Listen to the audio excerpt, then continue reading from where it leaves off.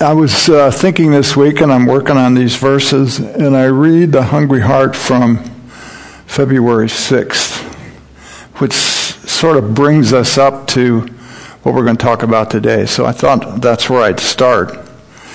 When the writer says, "Yield yourselves unto God as those that are alive from the dead."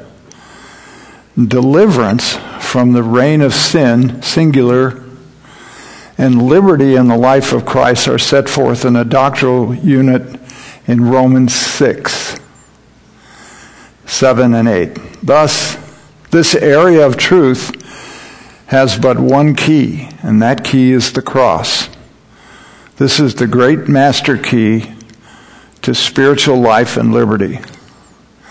When we begin to comprehend Romans 6, we know that our death in Christ unto sin was completed at Calvary.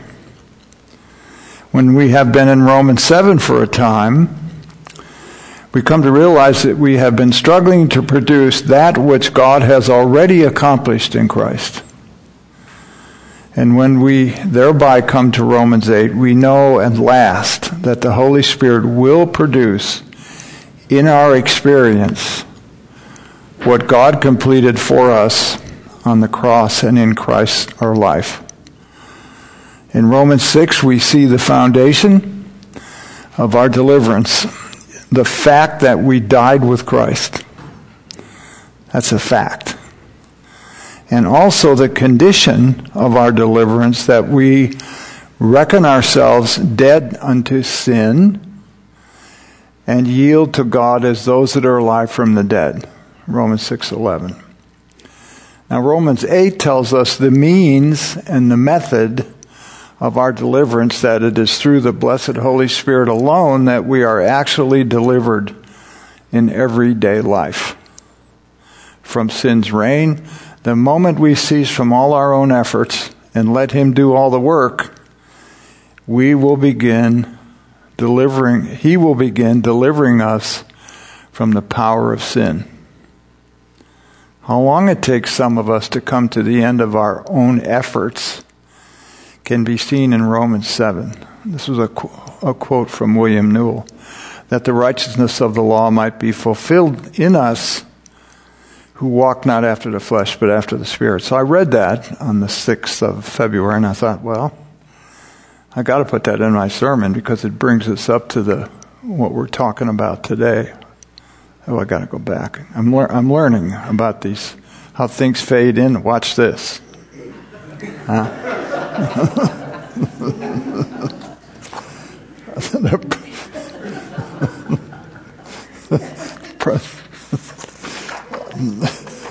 You can tell why I have so much fun by myself in my office. I keep calling Roger up and say, "How do you do this?" And he tries to tell me, and So it's important, though, as we learn these principles and doctrine, I don't want to get beyond the comprehension of the youngest person spiritually here. I don't mean young in terms of age. But I'd like to know whether you really do believe the first good news that you've gotten. Did Christ die and rise again? Did He? Answer, yes.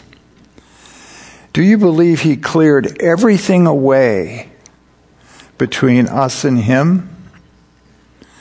That He had not only removed all of our guilt when He bore our sins on the cross, and that He died unto sin once. And in that He lives unto God. That is, He is the atonement for sins. So we get that straight.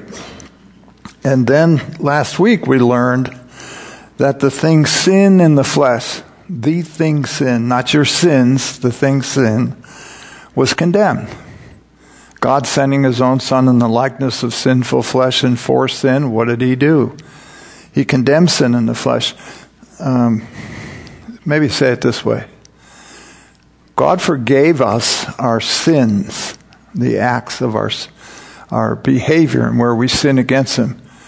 But did He forgive the thing sin itself, which we refer to as the sin nature? The answer to that is no, he didn't.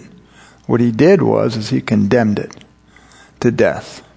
Our old man with its sin nature was condemned, and it has entirely lost its control over us in judgment. The Word of God tells us that, and our experience may line up with that, and then again it may not. Most of us are aware how slow the heart is to receive this kind of a truth. But until we do receive it, we're not going to progress. We must take possession of the facts. We are free from the man by which we were enslaved to. I am free. That man is positionally gone in the death of Jesus, who bore the judgment. And we're free in Christ's life, who cleared me. So the scripture is, reckoning yourself to be dead indeed unto sin, the thing sin. I am dead to it. And at the same time, on the other side, I'm alive unto God in Christ Jesus. What's interesting is that puts us on new ground. Our crucifixion brought us to the end of our slavery to sin, the sin nature. And our liberty is now in his life. We are out of death, and we're in life. We come out in a new life, literally outside of everything that we once were. Everything that we once were. We might ask, what is the actual state or condition of the one who has accepted the death and resurrection of our Lord Jesus? He's not only justified from all guilt, you're not guilty anymore, but you actually have been freed from the old man. He that is dead is justified or freed from sin. It's clearance. It's over. The man who enjoys the results of Christ's work of salvation knows that he is clear of everything, and that he has the life of the Lord, of Christ who cleared him. In that life there is no condemnation. There couldn't be, because there's nothing to condemn. The law of the Spirit of life in Christ Jesus has made me free from the law or the principle of sin and death. Newell says he's now like a bird out of a cage. He enters on new ground altogether. He's in an entirely new region. The old set aside, and the new is introduced. He's in the life of Christ. We're free. We're free.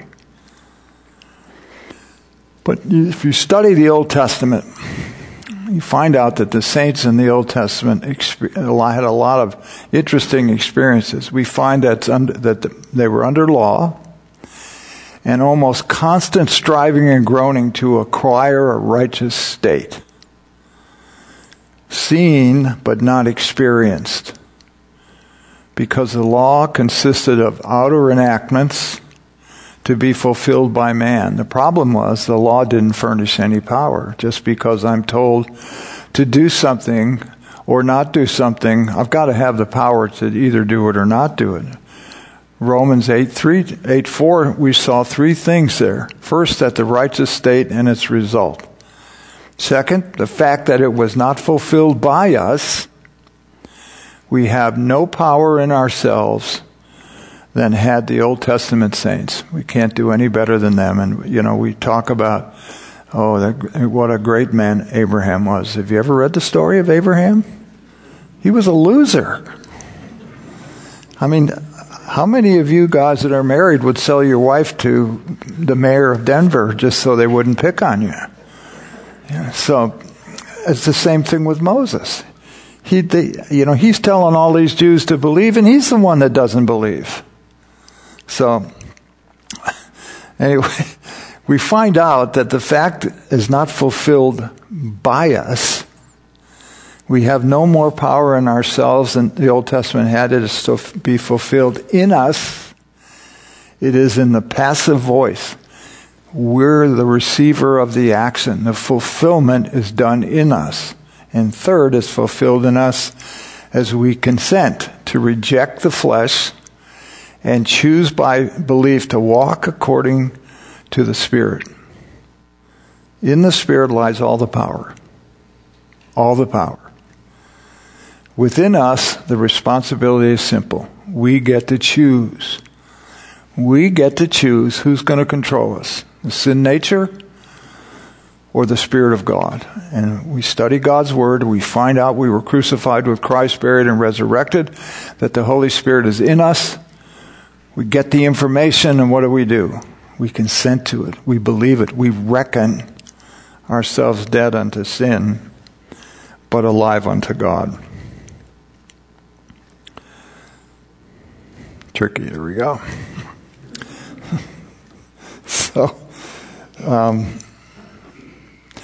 So we have in 5 and 6 today, for those who are according to the flesh, set their minds on the things of the flesh. But those who are according to the Spirit, the things of the Spirit. Verse 5, it's a great verse because the first thing it tells us is that it concludes everybody who's not born of God. It also includes all believers who are walking in the flesh. If we take a look at Ephesians 2:3, it tells us, among them we too all formerly lived in the lust of our flesh, the desires of our flesh. When our flesh had a desire, we were right there, indulging the desires of the flesh and of the mind. And second, those according to the Spirit, these are God's true children. The Holy Spirit, of whom they were born again, is indwelling them. So we have two distinctions here, two classes of men. And it's really, the gulf between these two is as far as it is from here to the East Coast. In the Old Testament, we read about there's going to be a dividing between the sheep and the goat nations at Christ's coming. You're either one of mine or you're not. There's nobody in the middle. Between those who are written in the book of life and those not written in the book of life at the last judgment. If your name's not there, you can't get it in later. The fact that after these centuries upon centuries of divine dealing with man, and especially since the gospel has been preached, as Paul declares, in all creation under heaven, there are yet those like Cain, Esau, Balaam, Saul, Judas, that are according to the flesh. And we're going to explore that more today. For those who are according to the flesh, they set their minds on the things of the flesh, and those that are according to the Spirit, the things of the Spirit. So if you take all the fleshly people, I was going to go, but I won't do it.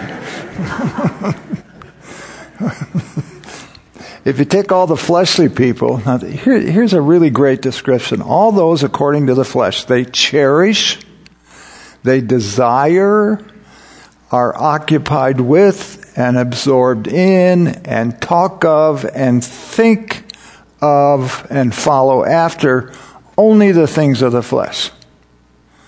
That includes television, the world system, politics, all of that. But then there are those who are according to the Spirit. That's where they come from. What do? Likewise, they cherish, they desire, they're occupied with, they discern, they value, they love, are absorbed in the things of the Spirit. So, a couple of weeks ago, we went to a conference in Georgia. And we got to spend a couple, 3 days with Brian and Julia White and Miles and Alyssa. And it was like when we got together, everybody the 6 of us spent 3 days cherishing desire, occupied with, discerned, valued, loved, and absorbed in the things of the Spirit. It was really cool. I mean, really cool. We never turned the television on one time. Not one time. So when you are hanging around with believers who are according to the Spirit, there's something special about that. Really special. Because, as we'll see in a minute, there's some benefits to doing that. A guy named Tersteegen, which was one of Miles's favorite poets, and I think he probably wrote 150 years ago. Listen to what he says. Man earthly, of the earth, a hungered feeds on earth's dark poison tree, wild gourds and deadly roots and bitter weeds. And as his food is he, and hungry souls there are that find and eat God's manna day by day. And glad they are. Their life is fresh and sweet, for as their food are they. Depends on what you eat. Depends on what you focus on. A non-believer can't focus on the things of the Spirit. He can read all about it, but he won't understand it. He'll read it with his natural mind that's focusing on the flesh, and he'll put a little holy water on it to make it sound spiritual, but he does not understand what fellowship of the Spirit is all about. So those who are according to the flesh, they mind the things of the flesh. It's physical desires. Under physical heading is things like gluttony, uncleanness, slothfulness. There are soulish desires like mental delights, pleasures of the imagination, artistic indulgences, or taste, whether it's art, music, sculpture, politics, sports, or whatnot. And spiritual desires of pride, envy, malice, avarice. In a word, every unclean thing. And I like this next one because Newell said it. Every good thing used by unclean persons. That is, persons not cleansed by the blood of Christ, not new creatures in Him. Then too there is the religion of the flesh, which includes all not of or in the Holy Spirit.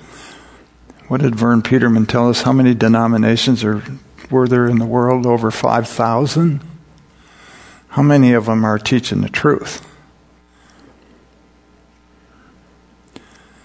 The Greek has it this way. For those who are habitually dominated by the flesh, they put their mind on the things of the flesh.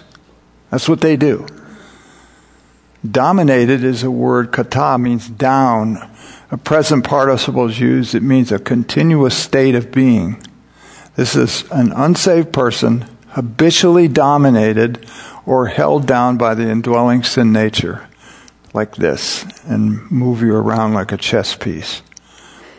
The word for mind is not here as reference to the intellect or understanding, but the attention or occupation of the being caused by its natural disposition. The flesh here is just the evil sin nature. So think about that. Habitually dominated by the evil sin nature for the things that have to do with the world. Makes it kind of interesting because we are involved in the things of the world a lot because it's all around us.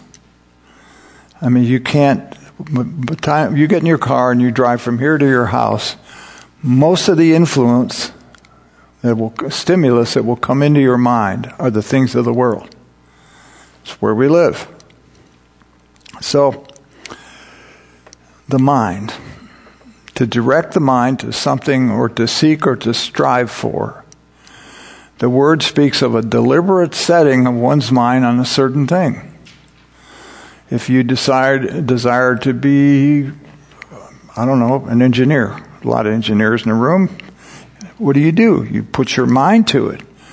You're focused on it. This is your goal.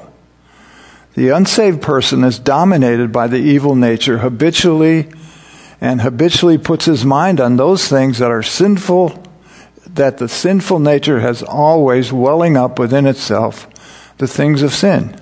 It's always there. So you wonder, well, why did I have that thought? It's because it's always there. The mind is possessed by and thus controlled or dominated by the evil nature, a description of an unsaved person.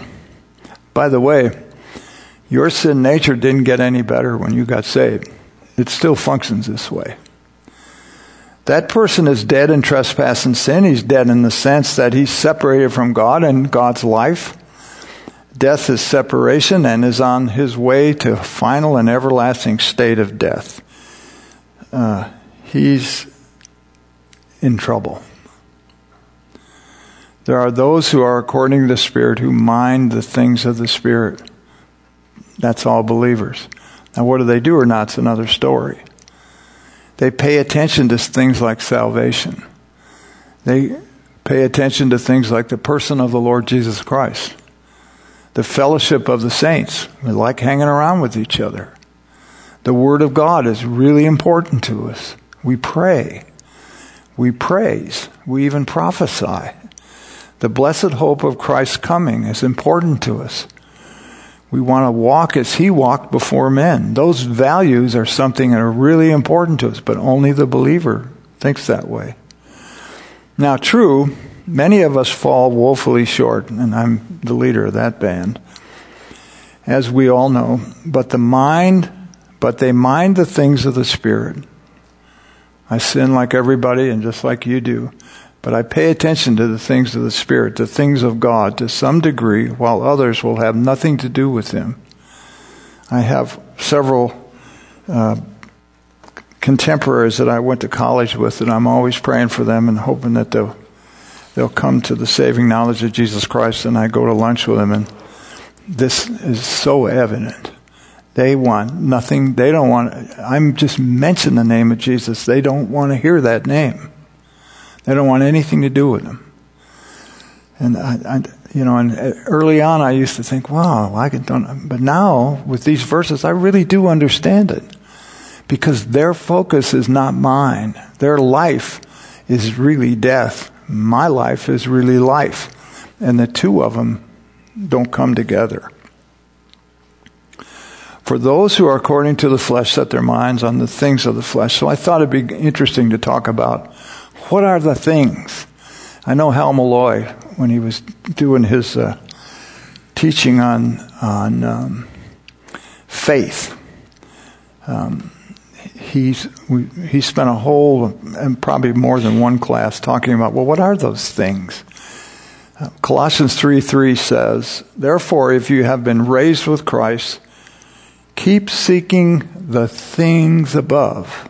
And my question is, well, what are those things? Where Christ is seated at the right hand of God. Set your mind on things above and not on things of the earth. And here's the reason. For you died, and your life is hid with Christ in God.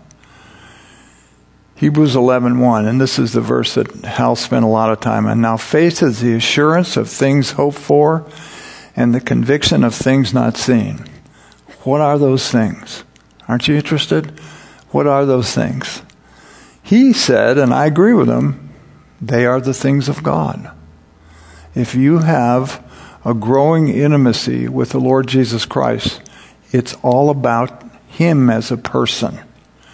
Notice, set your mind on all the things above. What are the things? It's Christ Himself. And not on things of the earth. Because I have a hidden life that's in Christ. If I'm going to understand the very essence of what faith is, it assures me that the things of God, the things I hope for, are real. Real. And it's the conviction that those things, even though they're not seen, they're real. The Lord Jesus Christ is real. 1 Corinthians 2:12. Now we have received not the spirit of the world, but the Spirit who is from God, that we may know the things freely given us by God. Well, what's the thing He gave us? It isn't a thing, it's a Him. It's the Lord Jesus Christ and all that He is. We've been given the Spirit of God so that we might know Him, we might love Him, and more important, that we would recognize and enter into the fact that He loves us. And that He's the one that did all the work so that we could be with Him. He did it. I didn't do it. My mind is set on sin. That's all I was doing. It's Him. And so when I start to find out through the study of God's Word that the things of the Spirit of God are really the Lord Jesus Christ, it makes a lot of sense to me. Now verse 6 says, "For the mind set on the flesh is death." Pretty succinct. "But the mind set on the Spirit is life and peace." What is the reason for that? Those who are according to the flesh set their minds on the things of the flesh. What's the result? Death. What's the word death mean? It means separation. You set your mind on things of the flesh, and you are separated from understanding anything about God as a believer. So, but those who are according to the Spirit, the things of the Spirit. Set your mind on that. Maybe put it this way. Let the Holy Spirit set your mind. Let Him do it, because He will do it. The mind here is the noun form of the verb that was in verse 5. So we're talking about the thing itself. What it is of the flesh is death. The flesh and death are synonymous. The mind of the Spirit is life and peace. The mind of the flesh is just one thing. It's death. It's separation from God entirely. The mind of the Spirit is life and peace. So it's constructive, I think, to contemplate a mind, disposition, and purpose, to set on death, which its end that can be said to be death. It can be said to be death. Now, the King James, and I was looking at the King James when Jim was reading, says, "For that they that are after the flesh do mind the things of the flesh, and they are after the Spirit, things of the Spirit, for they are carnally minded." Or to be carnally minded is death. To be spiritually minded is life and peace. The Word of God does not say to be carnally minded is death. But it says the mind of the flesh in which they are is death. See the difference? To be carnally minded, it takes away the idea that the flesh has a mind and you have a mind and you're focused on it. That's death. Further, it doesn't say to be spiritually minded is life and peace, as if it were a state into which a believer comes into. I'm walking around spiritually minded. But it does say the mind of the Spirit is life and peace. In neither case does God speak of people, but of the flesh and of the Spirit. I hope that's clear, because all of what we've been studying about who the Holy Spirit is and what the Spirit is, as opposed to what the flesh is. So, Kenneth Weiss puts it this way. That person the word spiritually minded are, and I'm not going to attempt to pronounce those, literally the mind possessed by the Spirit, thus a mind controlled or dominated by the Holy Spirit. And what's interesting about this whole discussion right here is that how long does it take a believer to realize that his sin nature totally controls him? I won't be brave enough to ask you to raise your hands, but the mind of the flesh controls us. We might be religious, but it's the mind of the flesh. And we come to the understanding, wait a minute, I am controlled by this. I'm a believer, but it controls my thought process, everything I do. And then I read that I was crucified with Christ, buried, resurrected. I have a new life. But that new life is implemented by the Holy Spirit. And that person, you and me, we possess the life that God is. And what's the result of that life? We have this thing called peace. The Greek word for peace in this verb form meaning to bind together that which has separated. What God did on that cross is He bound believers together with Himself. Not only are we at peace with Him, but we have His peace.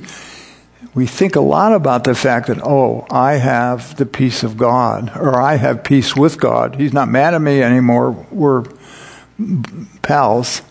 But how often do we think about the fact that God's viewpoint is, you're reconciled to me. You have peace with me because of what I did. Therefore, the sinner who believes is bound together with God and his life after having been separated by sin. This peace, I had a woman ask me, probably 2 months ago, we were at some function. She came up to me, and I know she's a believer. She said, I don't have any peace. And so I thought, well, I'm not going to give her this sermon. She'll go to sleep before I said, why don't you call me and we'll talk about it? But she hasn't called me. And you know what's interesting about that? It depends on where her mind is. Does she really want to know the answer or not? Does she recognize that peace is only in the life of the Lord Jesus? It's not in anything in the world? I don't know. I'm still waiting. Maybe I ought to call her.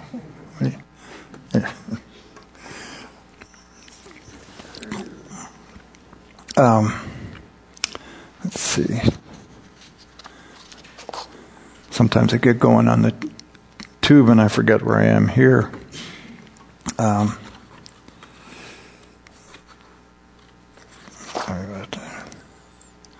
So, God the Holy Spirit is the Comforter, whose whole mind and disposition and manner of being and ruling within you is life and peace.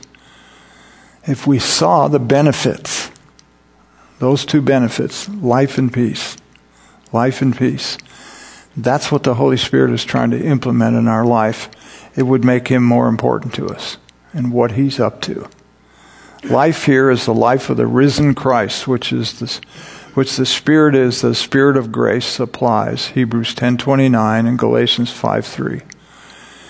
The Holy Spirit's job is to make you and I aware of who the Lord Jesus is and that we do have His life, and His life functions under the heading of grace and gives us peace and just life itself. The peace here is that of Christ, as spoken of in Isaiah, of the increase of His government and peace there shall be no end. Do you realize that when we go to be with the Lord, or He comes and takes us, whichever is first, there will be peace and it'll never end? Every second of every day for eternity, there will be life and peace that we will live in. So, we find that the definite article, the, in the Greek before the word Spirit, where the Holy Spirit's person or personal action is emphasized. In other words, if we see the definite article, the person and the personal action is emphasized, but where His power and nature as a sphere of being and not His person is before us, the article generally disappears. I know this is kind of geeky information, but when you're spending time alone reading God's Word, if the word the is in front of the Spirit, understand that we're talking about the person, and the personal action is emphasized. If you don't see the word the, it just says Spirit, we're generally talking about what He's doing rather than His person. as an example. The Holy Spirit is introduced in verse 2 as the Spirit of life in Christ Jesus. In verse 4, it is, who walk not according to the flesh, but according to Spirit. The isn't there. It shows his work. Verse 5 says, they that are according to Spirit, the things of the Spirit.